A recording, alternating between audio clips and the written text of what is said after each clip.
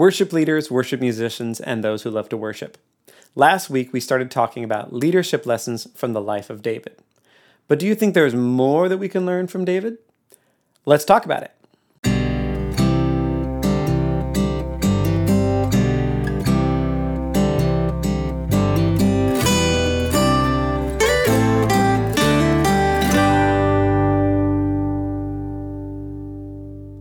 Welcome to Blueprint Sounds. My name is Nathan Smith.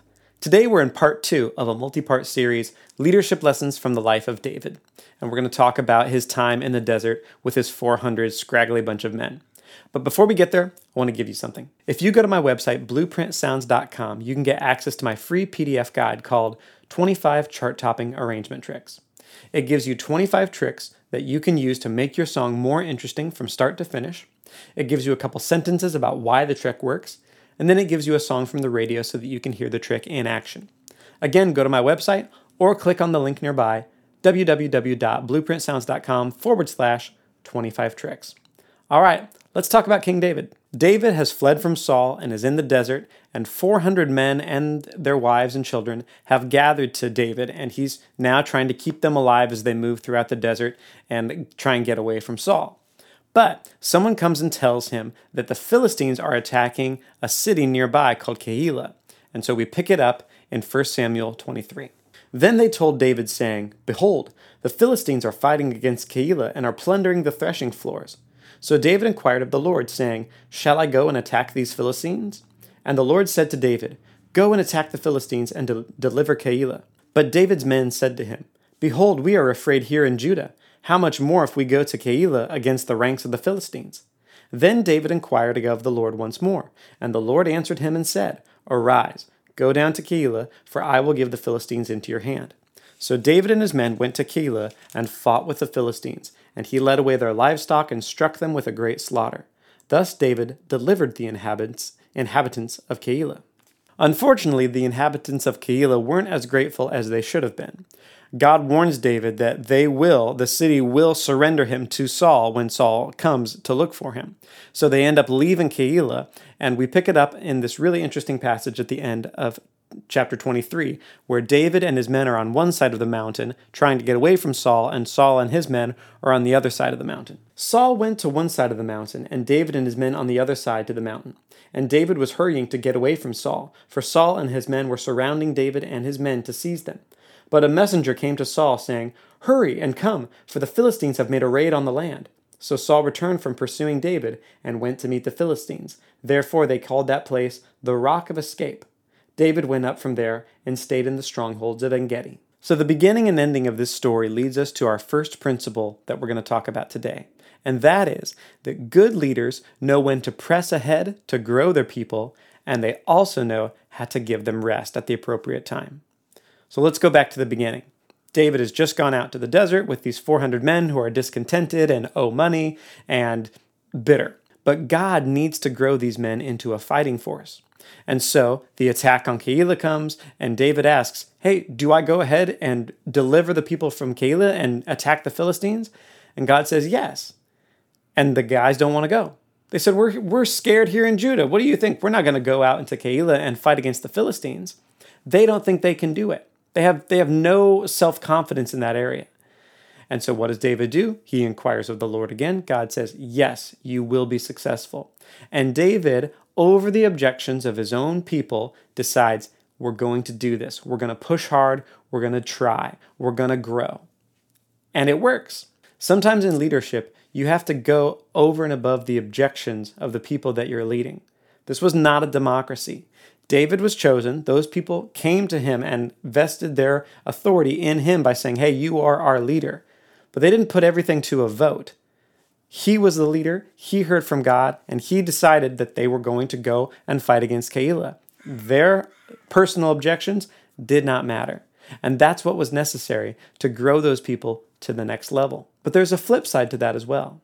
After the men had gone through that big ordeal, that intense time of growth, realizing that they could actually fight and win a battle, and then have to escape from Saul, what happens? Well, it says David went and took his men to En-gedi. Well, you should Google En-gedi. It is this beautiful place with waterfalls and high cliffs and fortifications It's an amazing oasis in the middle of the desert. David, after that intense time of growing his men and pushing hard and going for more, needed to take a break, right? He needed to give his men some rest. And so they went to En-Gedi and hid there and just kicked back and relaxed.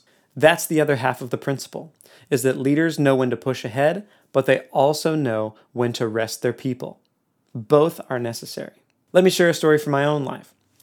Like I said last week, I used to lead 2 worship teams at an organization, and I didn't lead, but I was their coach, and they would do the worship leading. Well, in addition to leading our own community, the above and beyond was that they would go out into the community and lead at other churches and whatnot. That's the growth area. It wasn't enough for them to just stay on their home turf. They needed to get outside of our own walls and go and do more and set up and tear down and learn how to talk to people and all the rest of it. And that was a really good time of growth. But there also needs to be a time of rest, and I'll tell a quick story about that. There was one period of time where my teams had played their heart out. Especially one team had had a couple of traveling events at the end of one month and then one at the beginning of the new month. Just the way that the calendar fell, it was hard on them. They had been through it. And as I looked at them during practice, I just looked at they were trying their best. They were being faithful. They were doing a good job, but they looked so tired. And so I went to both teams and I said, hey, this next week, your obligations for the week upcoming, you don't have to worry about it. I'm going to take that burden off you. I'm going to lead just for my acoustic guitar. I'll pull in a couple musicians. I'm taking it. You can have the week off. And you could just see their shoulders go, whew.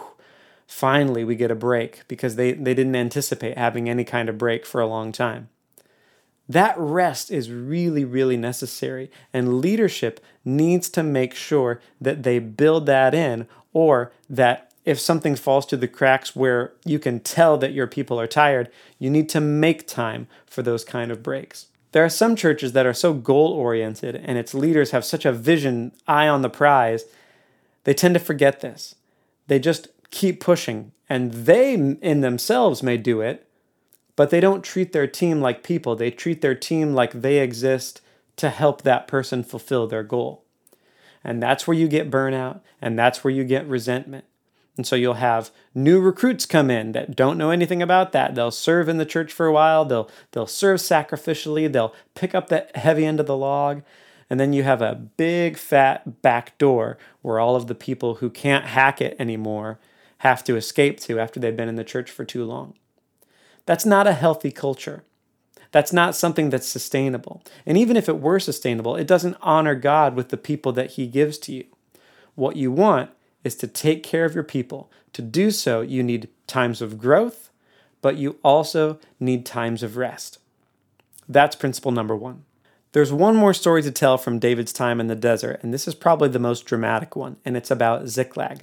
So David and his men have left their wives and children and livestock at this place called Ziklag. But while they were gone, the Amalekites come and raid Ziklag and take everybody captive. Well, when David returns with his men, they are absolutely distraught. It says that they were thinking of killing David, that they were so overcome that this had happened. But it says David strengthened himself in the Lord and decided they were going to go back and get it. Well, at one point they come to a brook, and there are 200 men out of the 600 that are so tired they can't go any further. So David leaves them and takes the remaining 400 men. Well, they get to the Amalekite camp, and they take back everything, and they completely rout the Amalekites. But it's what happens after that victory that's really important. So we pick it up in 1 Samuel. When David came to the 200 men who were too exhausted to follow David, who had also been left at the brook Besor, and they went out to meet David and to meet the people who were with him, then David approached the people and greeted them. Then all the wicked and worthless men among those who went with David said, "Because they did not go with us, we will not give them any of the spoil that we have recovered, except to every man his wife and his children, that they may lead them away and depart." Then David said, "You must not do so, my brothers, with what the Lord has given us, who has kept us and delivered into our hand the band that came against us. And who will listen to you in this matter? For as his share is who goes down to the battle, so shall his share be who stays by the baggage. They shall share alike. So it has been from that day forward that he has made it a statute and an ordinance for Israel to this day." This brings us to principle number 2. Good leaders protect their culture from predators.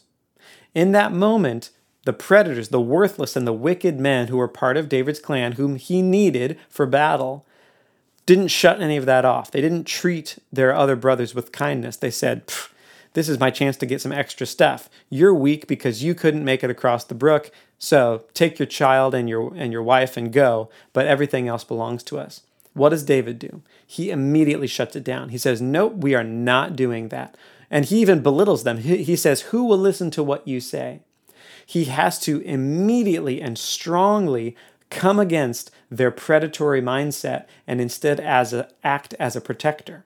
Because he realizes that an army has to have a supply chain. That's just from a rational point of view. But from a relational point of view, he also knows that the wicked predators cannot win the day.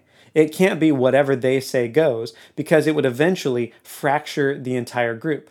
If those 200 men suddenly don't feel safe and don't feel, okay, well, this is no place for me, then all of that work that David had done to make a culture that stayed together even as they went around in the desert would completely disintegrate.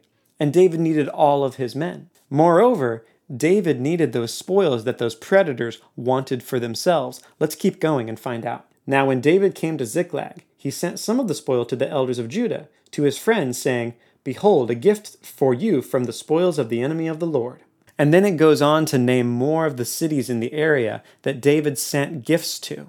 Well, those were all of the towns and cities that David and his men had been in the desert during that time.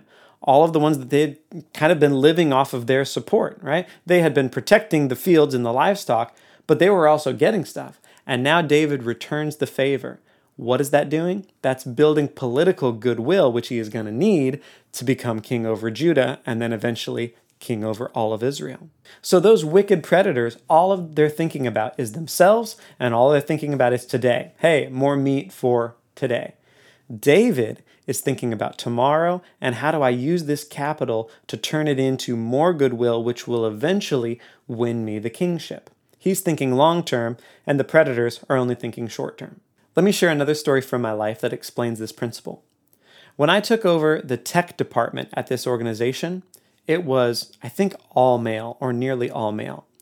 And as you would expect with a male-dominated culture, it was a little bit coarse. The guys joked with each other in a coarse way, and that's kind of to be expected, but it was just a little bit more rough and tumble. But what I noticed, and I noticed this after I left, is that during my time, as I started to impose my values and started to pull back the guys and say, hey, we need to put this power under control, and I have certain expectations about how you're going to act with one another. More women started opting into working on the tech team, until by the time I was done, it was majority female. Why is that important? Well, any society can base its health on its women and its children. Right? Any society that does not value women and children will not last long because that's where the kids come from, right? So you can look down through history, any society where women and children are treasured and they're taken care of thrives. Where they don't, it's not long until you don't have a society anymore. Think about any healthy marriage. Don't ask the guy how it's going. He could be eating chips on the couch and oblivious and think everything's great. Ask the wife. And it's the same in any organization. An organization's health is based on the happiness and health of its women. And so if you have an organization that is welcoming and where women can thrive, then you know that you have life happening there. So setting aside, a men's sports team and a women's sports team, something that's segregated on purpose, any organization that's co-ed where women are thriving and healthy and happy is healthy and happy. But where women are either scared to be a part of it or not healthy, you have an unhealthy organization. So by the time I left, I knew that I had done my job of protecting the culture from predators because we had more women who wanted to be involved in that department. That's why James says that true religion that the Father finds acceptable is to take care of widows and orphans. It's those who are weaker that need protection from a predatory mindset. And guess what? We're all weak, but we're all predators. It's just that we have it in different areas. So good leaders know how to protect their culture from those who would be predatory. So let's recap. The first principle that we can glean from David's time in the wilderness is this: good leaders know how to push ahead and grow people by getting them to do a little bit more than they even think they can. But they also know how to have times of rest and relaxation and ease it off, because people need that as well. Secondly, good leaders know that they have to act as a protector for their culture against predators, even when predators are part of their community. Those predatory mindsets have to be tamped down, and a good leader knows how to impose his values and say, no, that's not what we do here. This is how we act. A culture of protection that includes both weak and strong members will last, and it actually is a healthy community.